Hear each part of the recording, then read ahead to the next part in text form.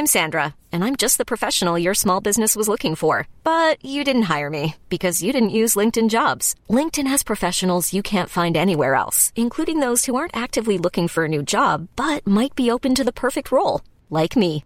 In a given month, over 70% of LinkedIn users don't visit other leading job sites. So if you're not looking on LinkedIn, you'll miss out on great candidates like Sandra. Start hiring professionals like a professional. Post your free job on linkedin.com/achieve today.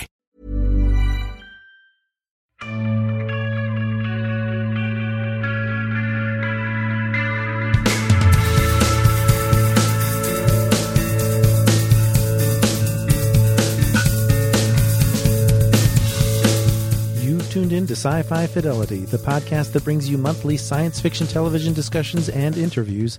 Remember to follow Den of Geek on Twitter and Facebook at Den of Geek US, and we are at Sci-Fi Fidelity. This is episode 26 for February of 2018. My name is Mike. And I'm Dave, and in this edition of Sci-Fi Fidelity, we'll be talking about our favorite spellcasters on television. And our show topics include a look at two new series, the cyberpunk adaptation Altered Carbon on Netflix and the Parallel Worlds spy thriller counterpart on Starz. And our interview, which we've been holding on to for a while, is with Kathryn Ramdeen of Supernatural. She was in that backdoor pilot for Wayward Sisters, and we're very much excited to share the audio of an interview that we published a while ago. It's still relevant, though, because the guesswork is in the works as to whether Wayward Sisters will get picked up. But I think the response was good. And certainly it was fun to talk to Kathryn Ramdeen and have her share the enthusiasm of the cast and the fans for this spinoff to happen. And it's going to be an interesting, not really thematic topic like we've had a couple of times. We've been fortunate enough to have a couple of times in past episodes, kind of jumping all over the place. We actually picked this discussion topic based on some things that are in the news and on the air right now. But as for spoilers, there are spoilers in our segments for episodes that have already aired, especially Counterpart, which has a couple of episodes in the bank, but also for Altered Carbon, which Netflix drops all at once. And I'll be trying not to spoil too much about the ending, but I will be talking about overarching arcs in that series. So just be aware of that. And the interview segment is relatively spoiler-free. But if you do need to skip around or avoid certain topics, here are the time codes for today's discussions. Spellcasters 225, Altered Carbon 1956, Counterpart 3521, Supernatural Interview 5351. All right, and our first topic is spellcasters that we have enjoyed on television over the years. And I thought of this discussion topic for right now because of the fact that The Magicians is back for season 3, and we didn't have a discussion about that this season, but we have discussed it on previous episodes of the podcast. And because one of the choices that I have on my list for favorite spellcasters deals directly with some news that I'll share when it gets to that point. But did you have fun picking your spellcasters this month, Dave? Well, I did, and I'm a little bit surprised as I reflect on the whole world of magic that. Do you think it's a byproduct of the Harry Potter phenomenon? I mean, was there something I'm forgetting that hit the market before that? Well, since a lot of our choices come before that, I would think that the inspiration comes from all over the place. But I do think there's maybe a dearth of fantasy on TV these days. And Harry Potter, you would think, would have spawned a bunch of imitators. And some people refer to The Magicians as the Harry Potter for grown-ups.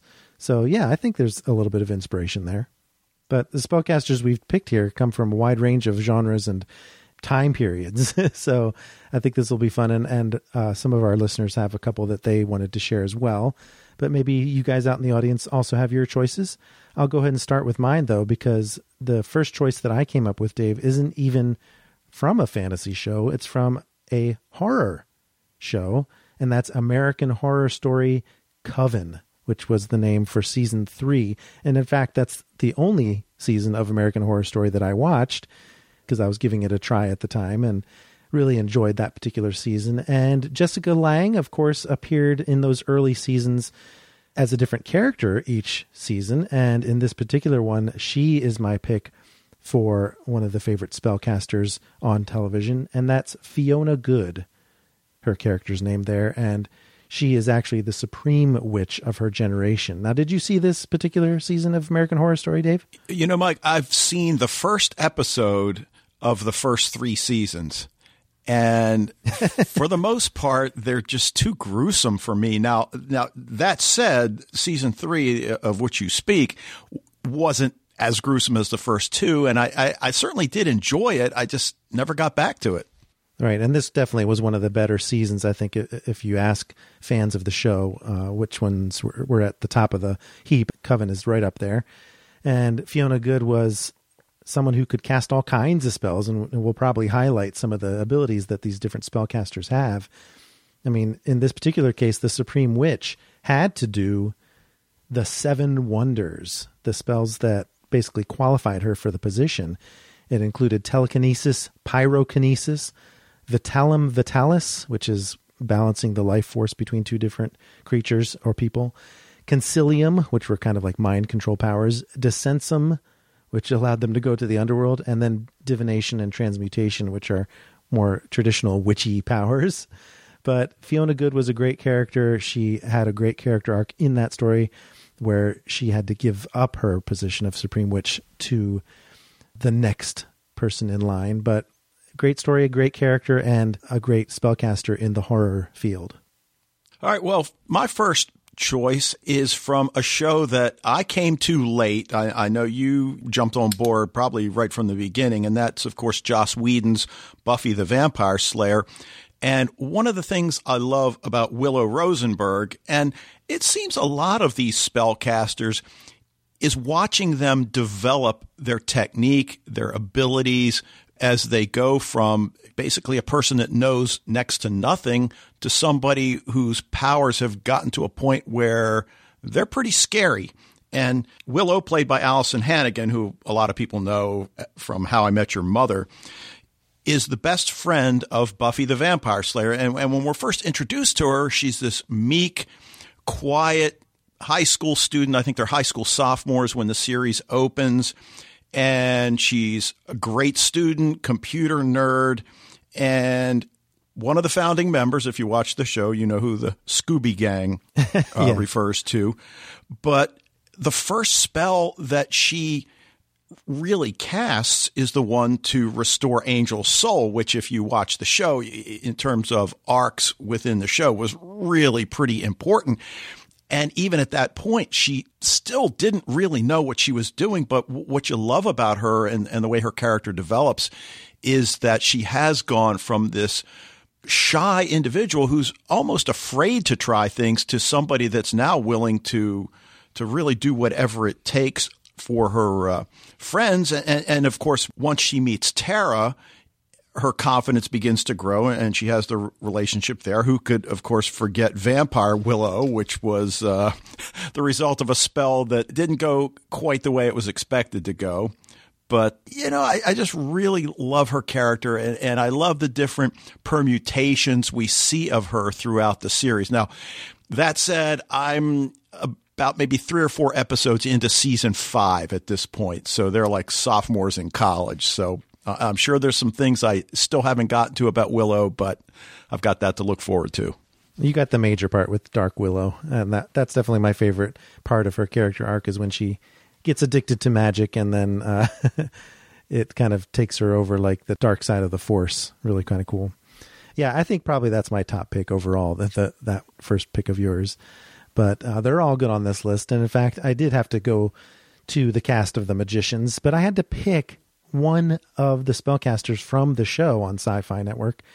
It's in its 3rd season now, and I've been reviewing it from the very beginning on Den of Geek. And I had to think over the years, who did I like the best? And I've always had a soft spot in my heart for Julia Wicker, who wasn't the most well-loved character in the first couple of seasons. She's kind of come into her own now. But it really was a matter of picking someone who was very adept at the finger tutting skills that they use in that show to cast their magic, where they contort their fingers into shapes to perform the different spells that they need to do. And in particular, because her character was excluded from Breakbills, which is kind of like the Hogwarts of the magicians, the school, the official school of magic, she had to learn it on her own. She had to joined the Hedge Witch community with a notebook full of spells cobbled together from experimentation, internet message boards, and these illicit parties. That's just so much cooler how they have to scrap for their spells. It wasn't so cool, of course, that she was raped by a god, but when she shows him mercy in the end of season 2, Our Lady Underground, who is a goddess that she was trying to summon, grants her his power. And in season 3, she's the only one left that still has magic. And she's learning all about that in the currently airing episodes. So Julia Wicker is my pick for best spellcaster on The Magicians. You know, it's interesting. We have all women on our list, and oh yeah, The Magicians is obviously a show where there are some options for male practitioners of magic, unlike some of the other shows. But I guess now that I look at them, they all probably have some males. But not sure what that says about us. But oh well. All right, now the next character I want to talk about is another show that I'm no longer watching, but it's not because I didn't enjoy it, and that's Once Upon a Time. You and I have talked many times about our involvement covering shows for Den of Geek in the written form, and just finding time for all of these shows just becomes next to impossible. But Regina Mills, a.k.a. the Evil Queen, played by Lana Parrilla, is I just love her character. I mean, if you've watched the show, you know there's I guess we could call it a reality version of the world, and that these characters all have a counterpart, ironically enough, we'll be talking about that in a little bit, in the fairy tale world. So she is the evil queen from the Snow White story. She's also the mayor of Storybrooke.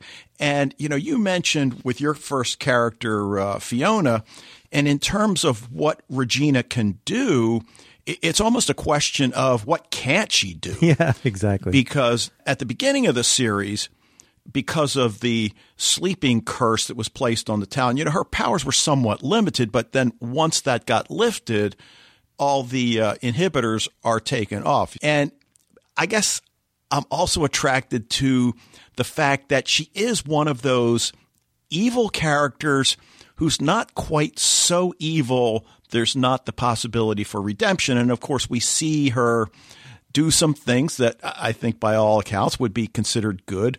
But this attraction she has to the dark arts, she loves to use apples, which, when you go to her house, you see right. It was one of the first things you see right there on the table is a big bowl of red apples.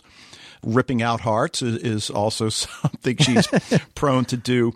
But there's just something about her persona that is just so fun. And I mean, it is a fun show. It's certainly not like The Librarians, say, who we're going to talk about in a second, where it's so much lighter, because Once Upon a Time, I wouldn't say it's light, but it's not overly dark. Is that fair? That's fair. Yeah, that's definitely fair. And I saw the first couple seasons of Once Upon a Time as well. And I know there have been a lot of spellcasters that have come and gone, witches that have come into the story from various fairy tales, and no one has equaled Regina Mills. So I have to agree with you on that choice.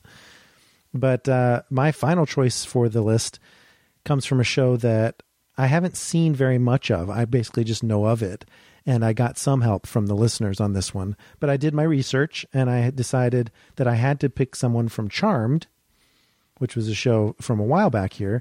But there are 3 Hallowell sisters. And in fact, there are more than that when you take into account different people that left the show and new characters that came on in the later years of the show. But I'm going to have to go with Piper Hallowell, played by Holly Marie Combs, now of Pretty Little Liars. But she was the middle sister when the show began, and kind of shy like Willow was on your list, but she really came into her own. You talked about that evolution where you get to see the powers starting out. And of course, Piper's powers are that of molecular immobilization, which is freezing basically, and molecular combustion, which is fireballs and explosions. And she basically explodes her enemies throughout the series. She's constantly blowing up people that, bad guys. But at the very beginning of the series, she was very chaotic with it and flailing her arms about.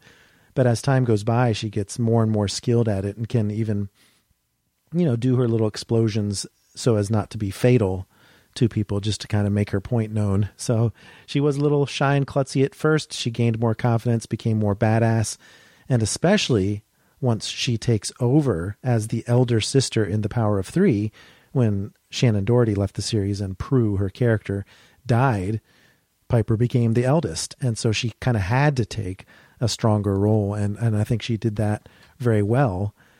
And, that show lasted for a while, but the reason I wanted to bring it up and why this topic exists, like I said, is not just because The Magicians is on the air right now, but also because Charmed, it was announced way back in the beginning of 2017 that they're doing a reboot, but it kind of just floundered in pilot land. But it just got going again, where the cast announcements are starting to come out, and it's on the table. Now, this is a complete reboot, so it's different cast, even different characters, just the same concept, which, of course, if you have a group of three witches, it doesn't have to necessarily just be in San Francisco, where Charmed originally took place. So, like it or hate it, the idea for rebooting is out there, and Charmed is on the table for that treatment. So a good choice for the discussion topic this month. All right. Well, the final character we're going to talk about is from The Librarians, one of my favorite shows. And if you don't know The Librarians, they are tasked with acquiring and safeguarding all of the world's magic to keep it out of the hands of evildoers. And I guess what I like about her is, like so many of the other characters, she is rather reserved, but we learn pretty early on that part of it is that she has a brain tumor that basically has reduced her life expectancy to a matter of years. So she's living with that over her head, but she's also got these powers of perception. So not magic, but what happens with her is that once she's around the magic, she's tempted to learn how to use it. And I think it's her intellectual curiosity more than anything. She certainly does, at least to this point, we don't see a dark side of her, but she does have an encounter with Morgan Le Fay, and certainly a lot of these characters from literature show up during the course of the series. And Morgan Le Fay teaches her to use magic to open doors, or portals, if you will. She has certainly used protective spells at various points, spells to free artifacts that are trapped. There was one that was trapped in ice crystals that she used a spell to free it. But I think we understand that at some point the temptation is going to be too great for her, and something's going to have to happen to bring her back. Now, we haven't seen that yet, but knowing her character and knowing that the others recognize how powerful magic is, and that of the librarians in the show, she's really the only one that has that desire to learn to use it, much like Willow in Buffy.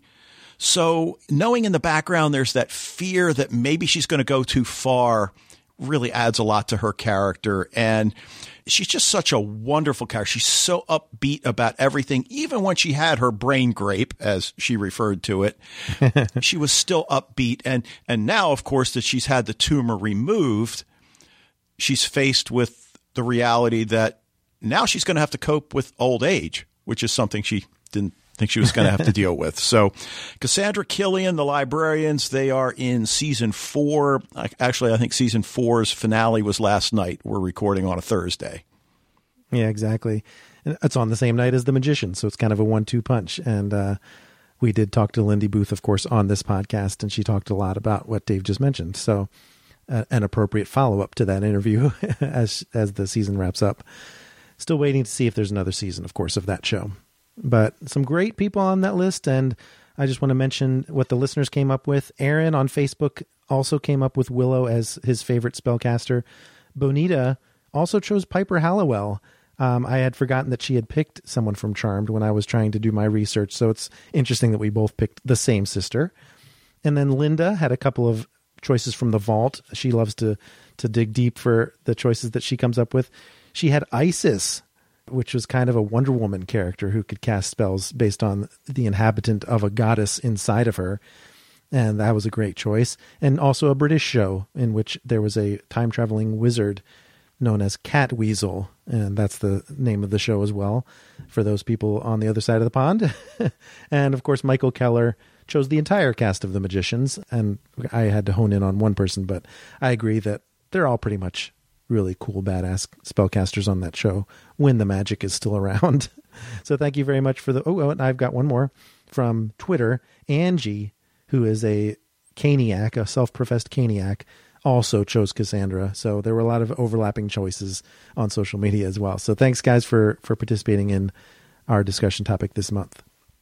But let's go ahead and get into our show topics.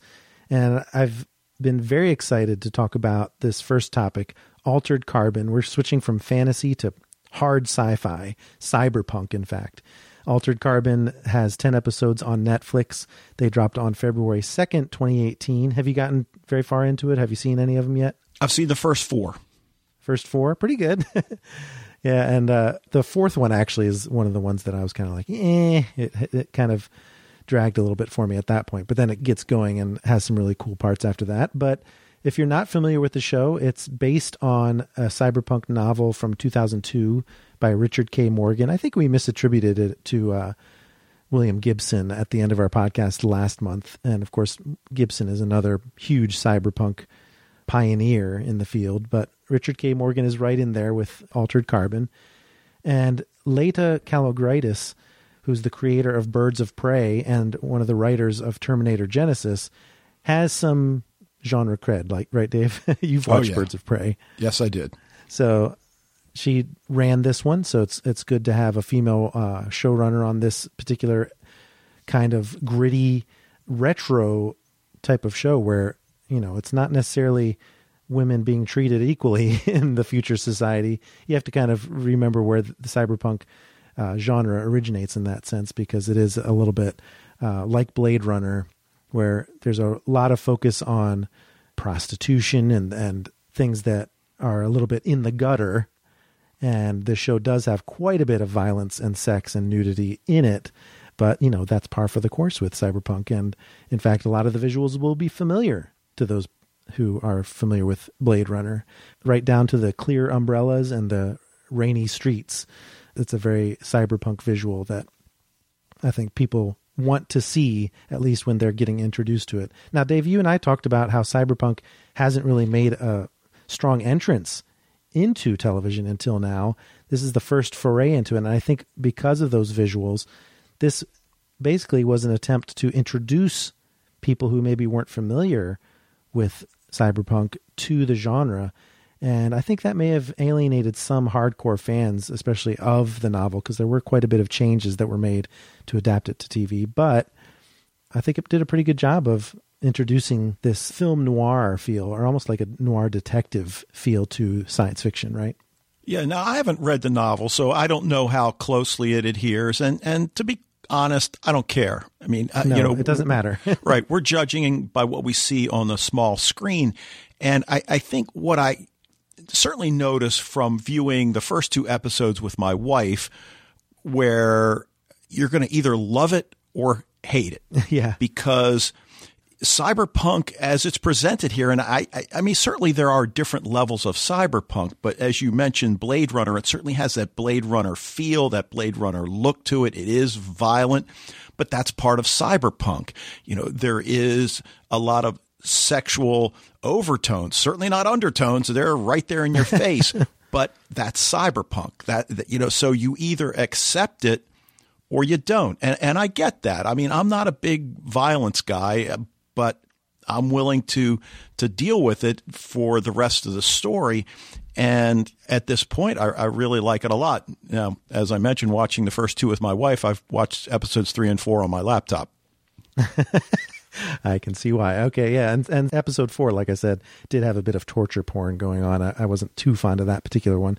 But it did get a lot better. And the humor, of course, is what really lightens this up. They have a really good job of this subtle humor that we'll talk about in a little bit. But the premise of Altered Carbon, for those who might not be familiar or just need a refresher as they're watching it themselves, the technology has progressed to the point where human consciousness can be stored in small vertebra-like discs called cortical stacks, which allow people's consciousness, which is known by the wonderful acronym DHF, Digital Human Freight, allows their entire consciousness to be placed in different bodies, which they refer to as sleeves. Basically, their bodies are disposable, and they just get whatever bodies are available from people like prisoners, for example. And if you're very wealthy, you might have some clones that you can put your consciousness into, but that's not available to the general populace. So basically, as the immortality idea gets introduced into society, the wealthy get wealthier because they're living forever, and also they lose all sense of morality. And that's the society we're dropped into. And Takeshi Kovacs, played by Joel Kinnaman of The Killing, has been on ice for over 250 years in prison for being a supposed terrorist, one of an elite force called Envoys, who have these enhanced senses, intuition that's a little bit more powerful, pattern recognition abilities. And he's been brought back by one of the wealthy Meths, as they're called, or Methuselah is what that comes from, the biblical character who lives like 900 years. Lawrence Bancroft, played by James Purefoy, has awoken Kovacs to solve his own murder because he was shot with a gun that only he and his wife had access to just before he could make a backup of his consciousness, because, you know, the wealthy can afford to have backups. And so killing them is not necessarily permanent, even if you shoot them right in the stack, as they call it, when you permanently kill someone. Right. And there is a lot of jargon that takes some time to really get a handle on, but I guess not really that long. No, surprisingly. I kind of adjusted right away, and you just kind of take it in stride. And it has some great characters. I mean, in addition to Kovacs, we have Lieutenant Kristen Ortega, who is following Kovacs closely for some reason at the very beginning of the series. Ortega is played by Martha Higuereta of Royal Pains, and she's just kind of a damn the rules type cop, just kind of throws her weight around quite a bit. She's a person who comes from a police legacy. Her father has died, murdered in fact, but cannot be brought back to testify for himself, as many people in this society want to be able to do, because he's neo-Catholic, and neo-Catholics cannot be spun back up, as they say, into new sleeves. So there's an interesting religious background to the story as well, which I kind of like that whole thread. Yeah, I mean, the scene when she brings her grandmother home, and it's this, you know, because this was the only body she had available, some skinhead criminal with tattoos all over his body, yet it was their grandmother, and everybody, especially the children, just accepted that this is grandma. Yeah, they didn't care. Yeah, I love that, because it was Day of the Dead, which we just saw in Disney's Coco, or Pixar's Coco, I guess it was, which had that same idea of bringing your relatives home on the Day of the Dead to visit with them. And also it's a combination of Thanksgiving as well. So it's kind of like this future version of the holidays. That was the good part of episode 4, actually. I enjoyed that. But there's also the Bancrofts. There's Lawrence, as I mentioned, and Miriam, his wife, played by Kristen Lehman of Ghost Wars, opposite Luvia Peterson in that show on Sci-Fi. So, but looking very different in this particular show. And they kind of show the Kovacs and the audience the life of a meth.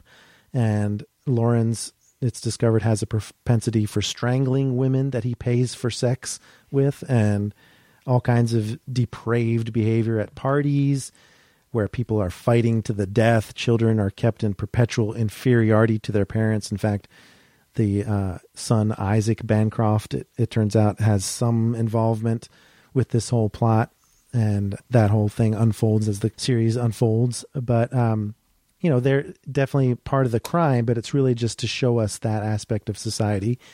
But I really like the sidekicks the best, I think.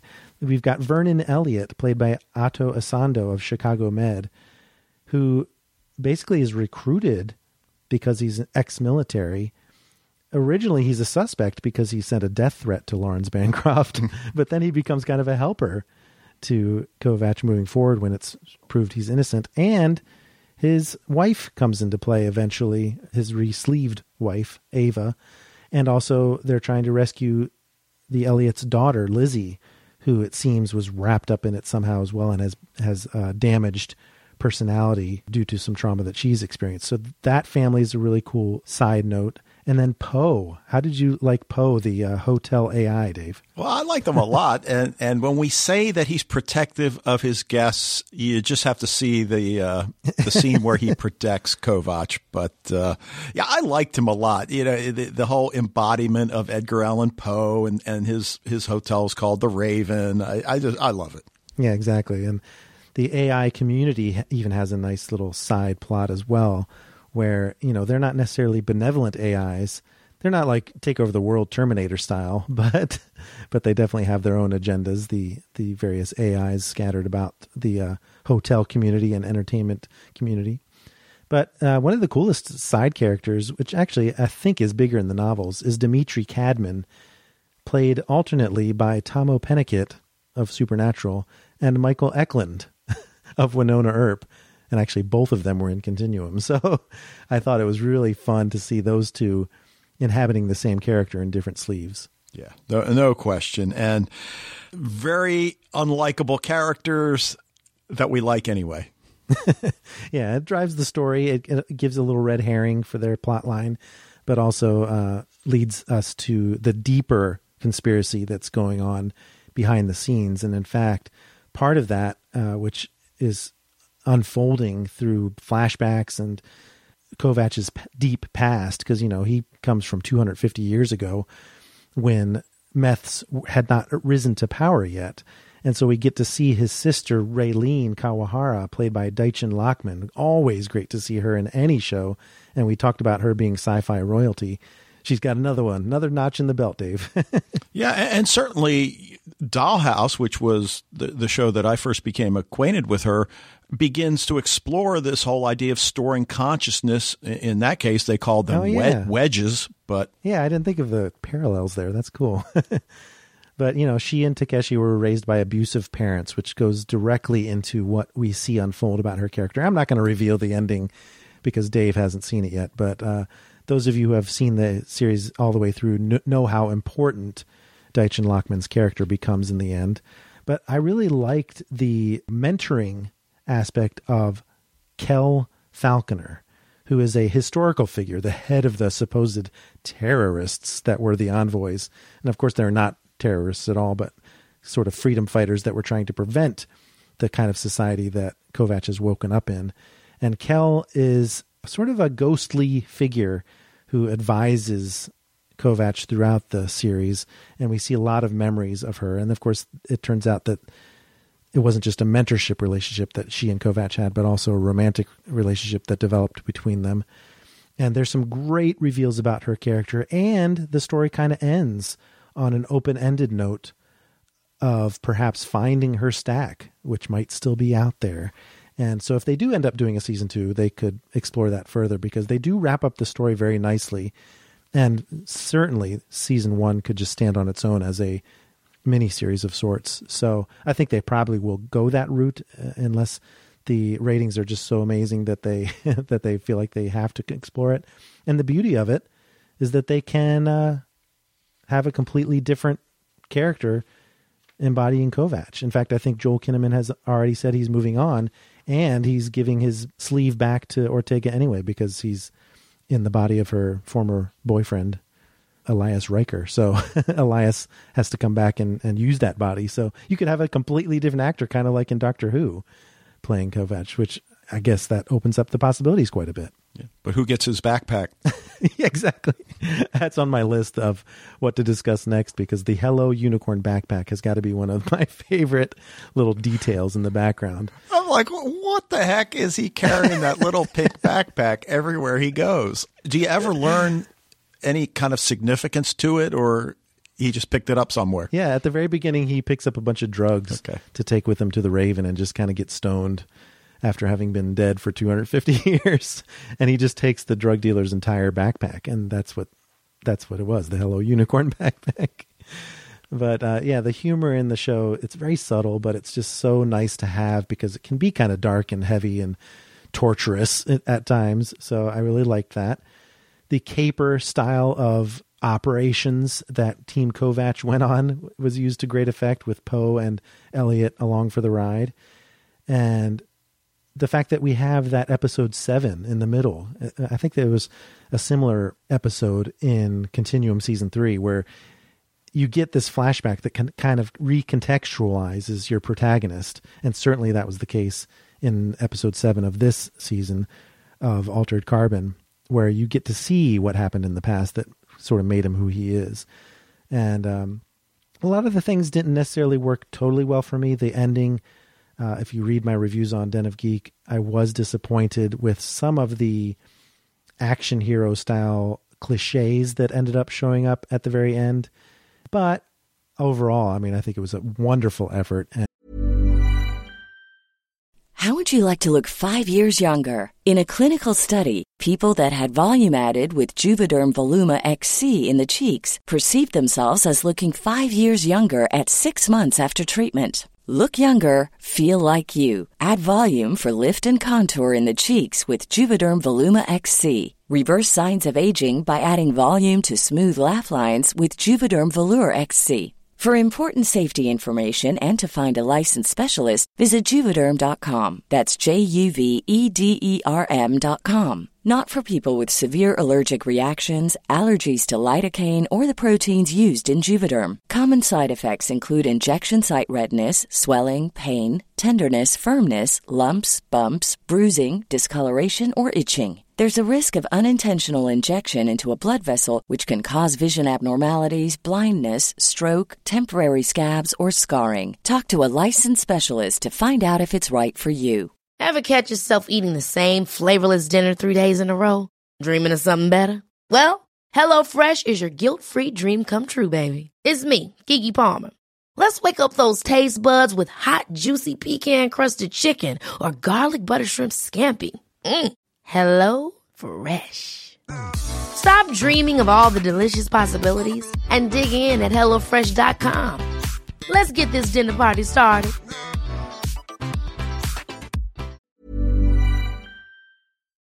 Definitely cannot be dismissed as an introduction to cyberpunk, because it definitely did that. And now maybe they can get more innovative and stay away from the cliches, because I think a lot of people who maybe read the books were thinking this is a watered down version of Altered Carbon, but I think it's a perfect intro to the genre. So Altered Carbon, if you want to check it out, it's there on Netflix for you in its entirety.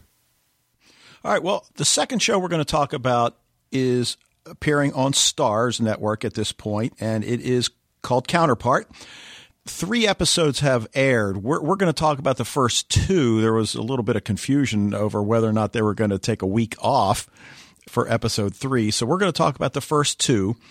And unlike Altered Carbon, it does not drop all at once. It is week to week, so you have some time to digest what it is you've seen. It premiered on January 21st, 2018, and there are 2 10-episode seasons that were ordered right from the get-go. So we've got 10-episode season 1. We know we're going to get a 10-episode season 2. This one was created by Justin Marks, and just looking at his bio on IMDb, this is really his first major project. Yeah, I mean, he's coming out of the gate strong. Yeah.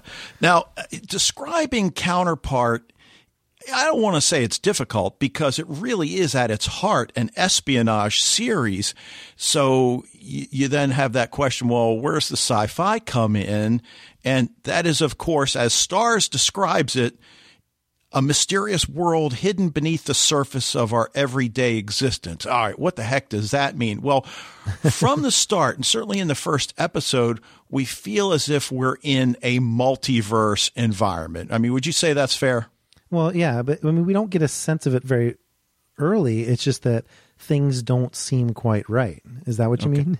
Well, I mean, we know there are 2 Howards. For instance, Howard Silk, played by J.K. Simmons, who's one of those actors that most people know him from the Farmers Insurance commercials, but he's done a ton of voice work. He was in The Closer, but he is the major character, or the major characters, because he plays himself from 2 different universes.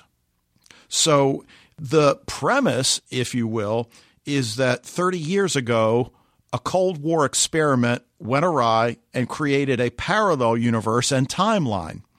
So in a sense, it's not your traditional multiverse tale because, as I understand it, in the traditional multiverse tale, the multiverses are already there, right? They're not created as a result of some sort of accident. Right. And here's where it gets a little confusing. I think I've got it worked out, and in the course of our discussion, you'll tell me whether I'm on something or I'm not.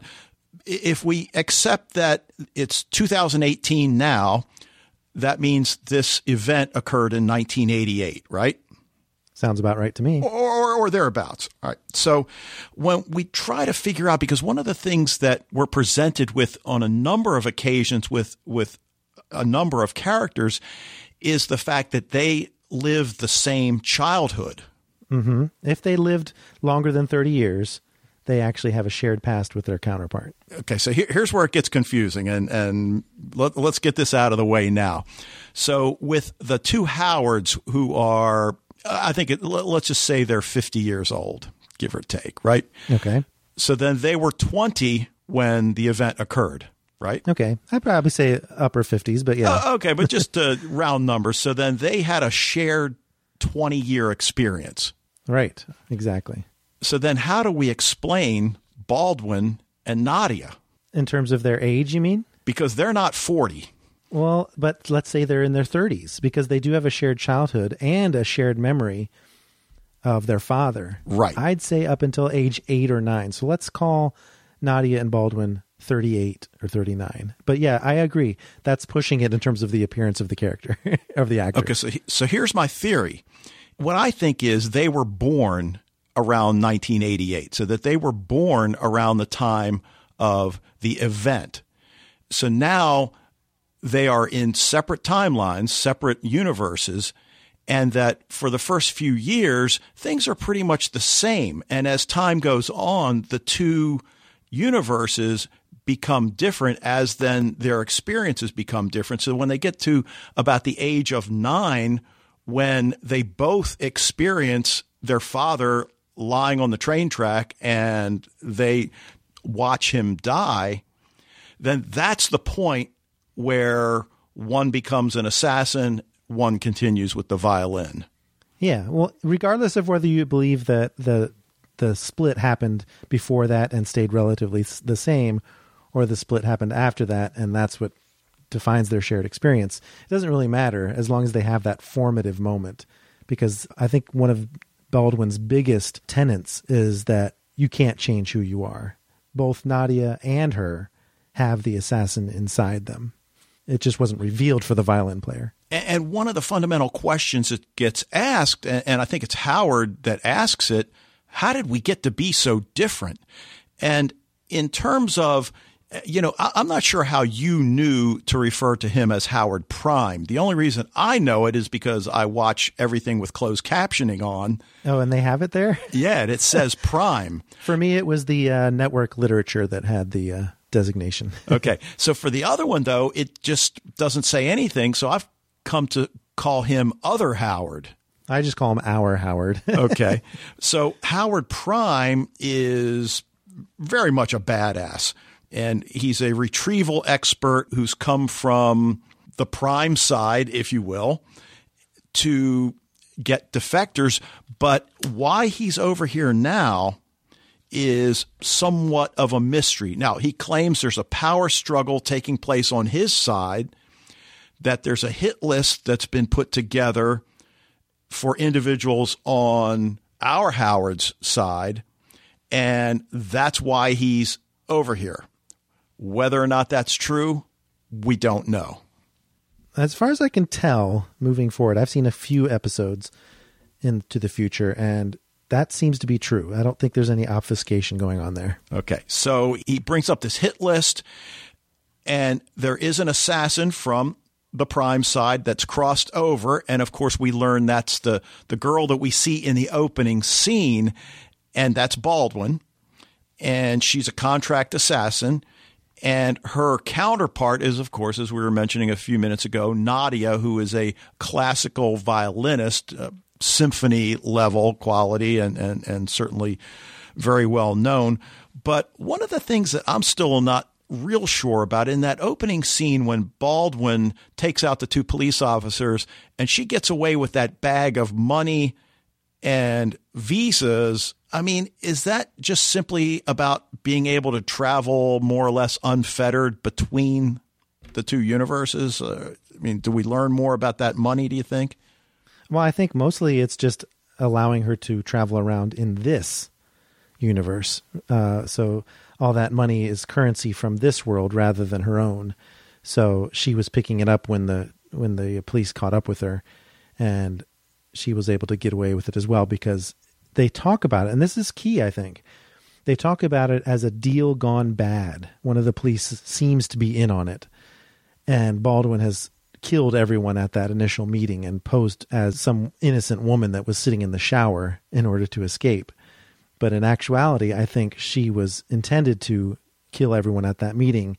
And that's what exposes the fact that there's some hidden agenda from those on the Prime side. Okay. And certainly we learned that there are diplomatic trips taken between the sides, that they have visas which have a time limit. But one of the things that's so cool about this show, and Howard even vocalizes it, he has no idea what he does at his job. Right. He didn't even know there was a parallel world. There are so few people in even the world governments that know this is taking place. Only this secretive UN-style black ops type of operation are privy to it. And you even have to be pretty high up in that organization to know that there's parallel worlds. So yeah, his job is very much just passing coded messages back and forth with no idea of what he's doing. Right. So we assume that guy on the other side of the window is literally from the other side.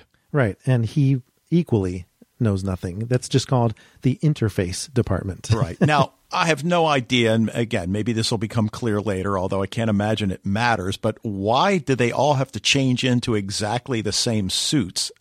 Oh, because they don't want any details being revealed to the other side that could identify the differences between their worlds, such as a fancier watch or a high-tech cell phone or anything like that. So they're taking out every variable. Okay. And we do learn that there are subtle differences between the two sides. We get that one visual when it moves from one world to the other and that building appears that's apparently only in the one world. And you wonder, after 30 years, are there some perhaps environmental changes? Are there some political changes that are, really altering the way the two worlds get together? And as you said, there are so few people that actually know about it that certainly adds to the mystery and intrigue. Oh, and there's definitely things that will come out.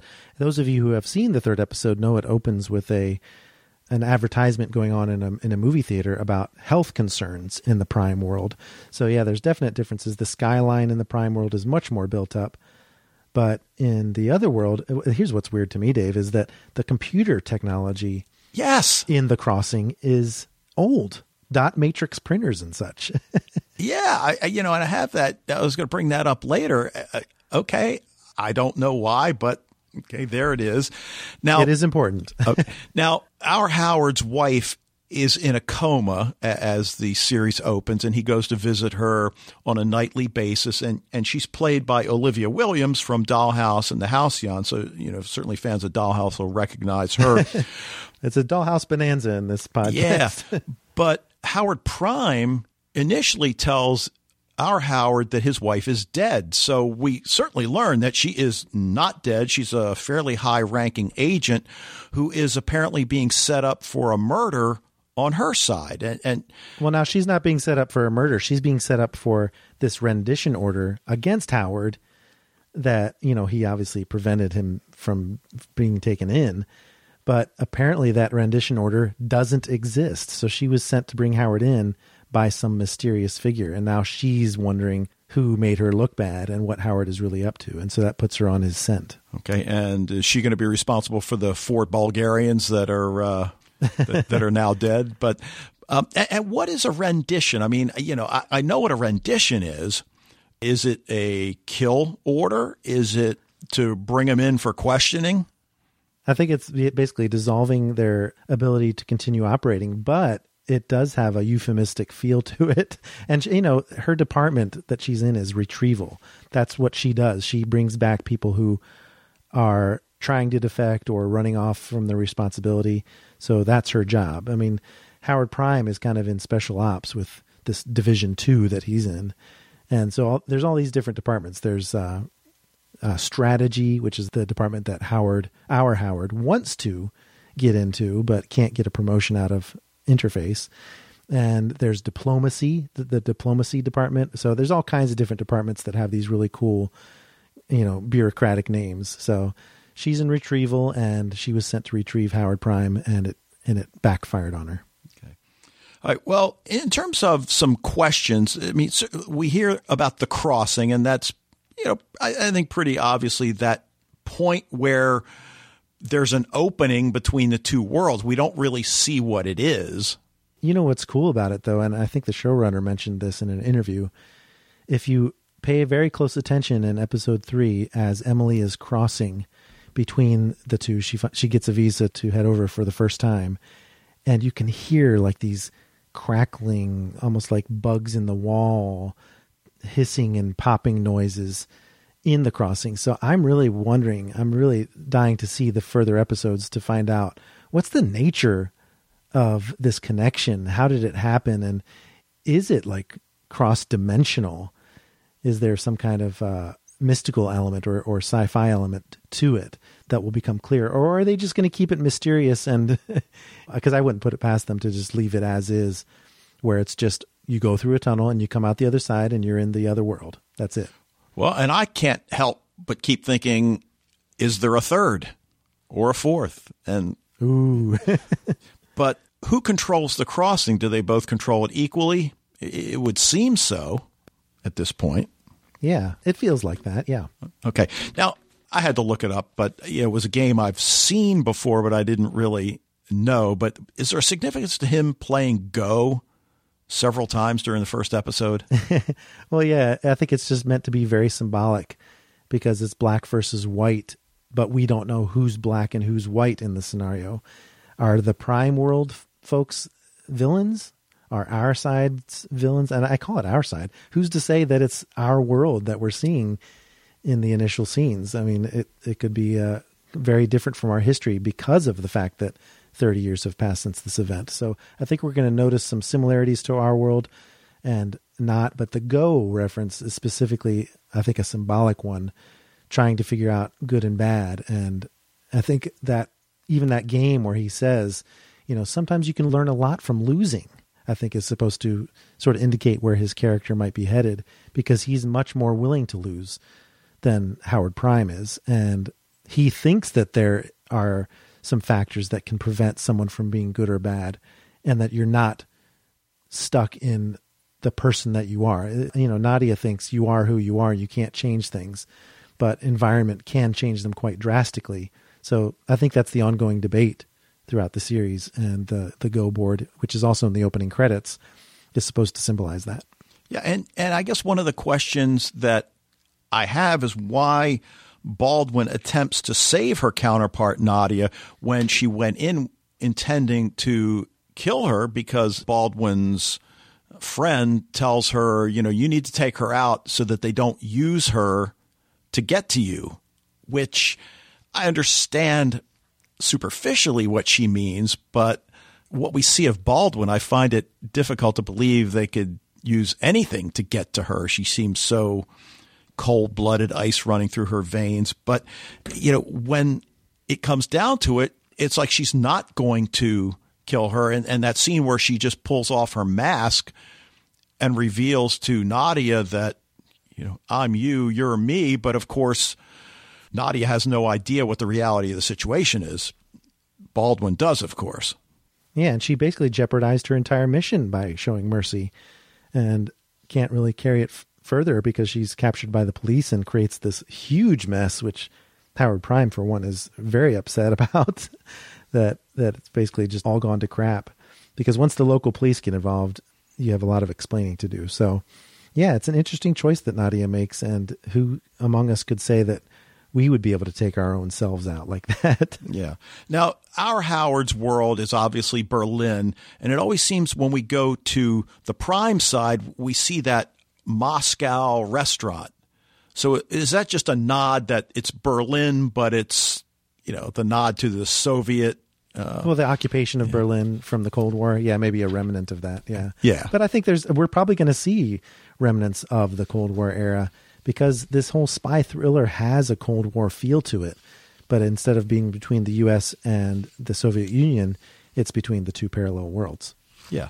And, when you get down to it, and it's such a shame that we don't have Nadia around, it would have been great to see the two women perhaps stay together and Baldwin reveal the truth to her counterpart the way the two Howards now know the truth. But maybe Emily will wake up.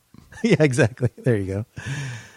Yeah, such a great show. It's going places. You can see that it's going to be very deep, and I can't wait to see where it goes. So, yeah, if you haven't checked it out, Starz, you're only a couple episodes behind. You got plenty of time to get caught up. Yeah, I think you can sign up for a free trial just to watch this one series. Although there's plenty of good shows on Starz like Outlander and Ash versus the Evil Dead. So, there's stuff there. But one show that you can catch on regular network television, unlike the shows we're talking about, is Supernatural. And if you can go through 12 seasons really quick, you can catch up to the backdoor pilot of Wayward Sisters and our interview segment with Kathryn Ramdeen. Even if you haven't seen Supernatural, is introducing a brand new show that you could get on board with that is a potential spinoff. So we talked with Kathryn Ramdeen about Wayward Sisters, which is a show that will also follow the hunter aspect of life, going after the monsters that haunt us in the shadows. But this is an all-female cast that has been clamored for by the fans for quite some time, and it looks like it might actually come to fruition. But here's Kathryn Ramdeen previewing for us the Wayward Sisters backdoor pilot, which aired earlier in January. Hello, Kathryn. Hey, how's it going, Michael? Hi, pretty good. Thanks for joining me today. Yeah, I'm excited to talk about anything Wayward, so. Well, since the fans of Supernatural have been hoping for a spinoff following Sheriff Jody Mills and those in her care for quite some time, did you ever imagine when you did that first episode, Alex, Annie, Alexis, Anne, that a spinoff was even a possibility? I mean, tell us a little bit about what went on behind the scenes through seasons 9 through 12 that made this Wayward Sisters a possibility. Well, firstly, the fans are the reason that Wayward is a thing. They really made it happen. When I did the episode, my very first episode as Alex, I didn't have any expectations that there was going to be anything else. I mean, I knew that Alex would still be around because she wasn't killed in her episode. So there was I wondered, oh, well, maybe what happens with her and Jody, or, but that's just a fantasy type of thing. Never in a million years would I imagine that there's an entire, there's a possibility for an entire show around these characters. It's been in the background for a long time. Like, the fans, of course, have been going crazy for a couple of years now about it. The artwork that they've done, the forums, going to conventions, Kim and Brianna, I know, really hyped it, and it was always a question at conventions. And a few conventions I've been at, too. People just want to know about it. And so I think that it happened so organically, getting these characters together. It wrote itself or something. It was just really easy. It must really have a lot to do with the combination of Alex and Claire and Jody. Yeah. And the writers, like Bob and Andrew and everyone, they were so excited about it. Like, of course, they'd be like, that's an amazing idea. Like, I remember talking to Robert Behrens years ago and just being like, this needs to be a thing. And he's like, well, I'm a writer, and of course I want this to happen. And so it was really just the social media movement behind it, and all these people saying, we want this to happen.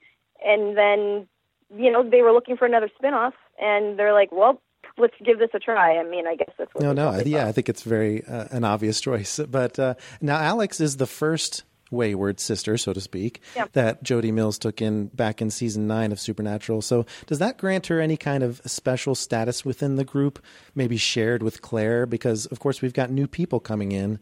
And do they actually rank higher in the hierarchy, or is there one? Well, Alex and Jody have a very special bond, and I think that's also perhaps a point that maybe sometimes Claire might feel left out as, because she went off hunting. So, I mean, Alex and Jody have this sort of like a mother-daughter bond that's really strong. And I don't know about a hierarchy. I guess in my mind, I see Jody and Donna as sort of the leaders of the pack, they're most experienced with weaponry and taking down bad guys, basically. And then there's Claire that's, self-sufficient. She hasn't killed herself, so she's going out and looking for fights, really. And then there's Alex, who, in the group, she basically fights when she has to. Like, I don't think she has a particular affinity for killing things, because that's what she's been doing for most of her life, is killing people. Mm-hmm. But that being said, she feels so strongly about her family that she's made and these new people in her life that she just desperately wants to hold on to, that she'd do anything for them. I mean, if that means she has to pick up a gun and, fight, then she will do it. So as far as, like, hierarchy, I think that the 4 younger girls were all kind of learning our own place in the group. And I think that the show would just be in a great format to expand these characters and develop them into who they are going to be in the group. But it does feel a lot like, well, you'll see in Wayward, but it feels a lot like a group effort. And of course, out of all the younger girls, Claire, she's the one that knows how to kill things. She has that training. But everyone else is really game. Well, it's interesting, too, because you hit the nail on the head there with the fact that Alex is almost trying to make up for the fact that she had such a terrible family by bonding even closer with this one.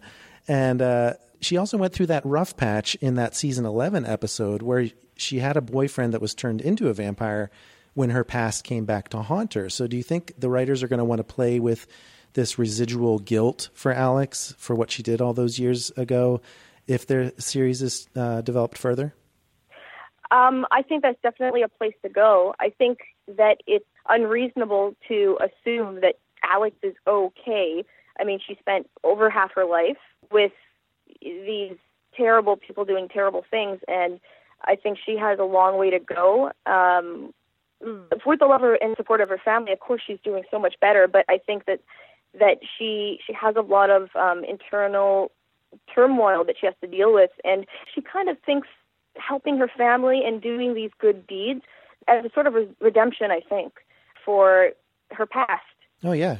Yeah, so I think that this will help heal her, definitely. And this is something I've been thinking about, is that this life of being a hunter and being with a group of women, saving people and doing good things, it's, for Alex, the life chose her. Like, she wasn't seeking this out. Like, I know that Claire goes out and she seeks these things, but for Alex, it's sort of like she's a magnet for, well, I think she thinks of herself as a magnet for just bad things. And she's like, well, I got to deal with it. Things are going to come my way, and I either need to, take it lying down or fight back. Sort of like a survival thing. She's like, I got to do what I got to do. Well, one of the things that's going to be added to the mix that's not in Supernatural, if this were to become a separate series, it would have its own identity, because Patience, who comes in with psychic powers, and then Kaya, who can walk between worlds. What do you think these powers are going to bring to a hunting group that maybe aren't around when it's just Sam and Dean? Oh, my gosh. They're such powerful powers. I mean, for them to be able to hone their skills, I think for the writers, there's just a million more places to go with that. And I think it being a gift can also, I guess, be a curse, and there's also places to go with it where it can get them in trouble. Oh, yeah. So I think it just adds more layers, more possible stories to tell, and it's pretty badass. I mean, it's like we're a group of superheroes, Like we all have our own talents, and that's just totally cool. Well, one of the other things that makes it kind of unique from Supernatural, if it were to become its own series, is that it seems like you're just going to be set up in Sioux Falls, South Dakota, rather than wandering from place to place. So do you think they'll maybe be going with something happening in that locale, kind of like the Hellmouth and Buffy the Vampire Slayer, where ongoing stories can be told in that one location? Mm-hmm. Without giving too much away, the writers are fantastic, and they know It's sort of interesting. What it reminds me of is, like, I'm a fan of Star Trek, and watching Deep Space Nine is a different story because they're on a space station and their stuff in this one place. Exactly. Yeah, so I mean, but the thing is, when we're all in Sioux Falls, presumably, that just means that we can go so much more in depth with the relationships that we have between the women and character developments. Like, I feel like it would be a different show in that we would just be able to explore these characters more. But that being said, I think there's definitely a mechanism in place that's going to make Sioux Falls a place a hunter would want to be. So. And that's specifically, you're teasing an element that's going to be in the episode coming up, right? I am teasing something, and I don't want to get in trouble. Okay. Yeah. All right. Well, it hasn't been very long since your character was last on Supernatural, but if things should be developed further, what kind of path or new developments would you like to see for Alex in the future? Like changes or evolutionary development for her growth-wise? Oh, man. Okay, I love doing stunts. Before shooting the pilot, I was technically I was training for about 4 months with a personal trainer, and then for the 2 months before, I was working with the stunt coordinators from Supernatural, and they're amazing people, and I love them. And so it's just so much fun to do that sort of action stuff on set. So I would love for Alex to just, you know, right now she is inexperienced and she has minimal training, but I'd love for her to grow into that more and to maybe find her own affinities for how she can help the group kick ass. But also, Alex, I think, she's an intellectual. I think her and Patience actually are really going to get along. I think they both love learning things, and I think they'll make a really good pair for the stuff that has to happen when solving cases or fighting crime. I mean, Sam is in Supernatural is sort of that role, the researcher and stuff like that. So I think it'd be really cool for Alex maybe to explore that talent. Like maybe she could, like, this is just me speaking, but I mean, I love computers. Like, I love video games, like Catherine in real life. And so it would be so great for Alex to maybe explore that and maybe be some super hacker person or something like that. But that's just me, just wishful thinking. I have no idea what they're going to do. Well, now there was a previous attempt at a spinoff for Supernatural called Bloodlines, which didn't work out. But Wayward Sisters does seem to have some advantages over that idea, including the diversity within an all-female cast. Is that a big part of what excites you about this potential new show? And what else do you think will bring in new viewers in addition to diehard Supernatural fans? Okay, well, there's actually a documentary that was made. It's a 15-minute documentary featuring a lot of Kim, and it's called, well, I think it's Wayward Documentary. And what's just crazy about this entire thing is that for a pilot, is that there is so much anticipation and hype before there was a script. Yeah, true. So, I mean, with the show coming out, we have that going for us where people just really want this to happen. And as far as attracting new viewers, it's its own show. It has, of course, a lot of the supernatural elements and themes of family and you know, fighting bad guys and such. But there's a few new characters that we haven't really seen on Supernatural that much. And so I think that just wanting to know those characters, and I think people are just going to fall in love with them and the group in general.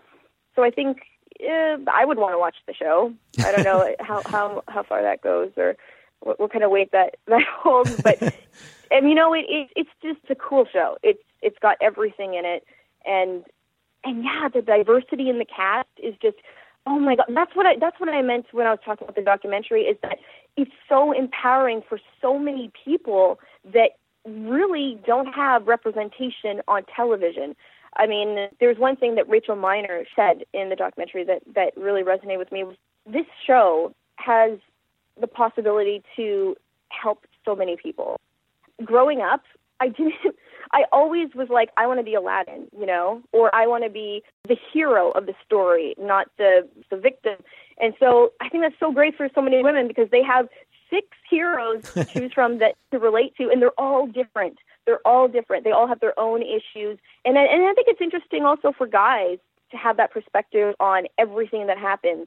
I think the female energy is different. But I mean, at the end of the day, we're all just people. So well, that's exactly right. I mean, I think that's a big part of the appeal. And, when it comes right down to it, JAG was a big hit before NCIS spun off of it, and that lasted for 12 years. So there's no reason why Wayward Sisters can't do the same thing. And so I definitely wish you the greatest of success with this and hope it gets picked up soon. Oh, thanks a lot, Michael. That means a lot. All right. Well, thanks for talking to us today about Wayward Sisters, and we look forward to seeing the episode next week. Awesome. Me too. Like crazy. Thank you very much. Thank you. Bye-bye. Bye. All right. Well, it was such a great treat to talk to Kathryn Ramdeen about the series, and I think she did a great job of selling the premise and a lot of what she and the other potential cast members of this new show would be able to do. Now, of course, we spoke before the episode aired, so there was a lot up in the air, but hopefully you got to see some of the things that she was hinting at if you caught that backdoor pilot. And it looks pretty cool, Dave. Well, you and I both checked out a couple episodes of Supernatural episodes that her character appeared in. Yeah, and I just think the dynamic is there, and obviously it's going to appeal to fans of Supernatural, and I just will be shocked if they don't eat this up. Oh, I mean, yeah. I think it's got a lot of potential. I think it's a sure thing. So can't wait to see how that ends up, and we'll keep you updated, certainly, if that comes to fruition. But hopefully you enjoyed our discussion topics and our show topics this month. But that's going to be it for this edition of Sci-Fi Fidelity. You can keep it going all month long by following us on social media. We're on Facebook and Twitter as Sci-Fi Fidelity. And as for March, we're still waiting on a few shows to announce their premiere dates before we decide on our topics. But in the meantime, be sure to rate and review this podcast wherever you access it. We're on iTunes, Stitcher, and SoundCloud. Plus, we take suggestions for future topics. Just let us know what you'd like us to talk about on social media, or you can send an email to sci-fifidelity@gmail.com. Thanks again for listening, and we'll see you next month.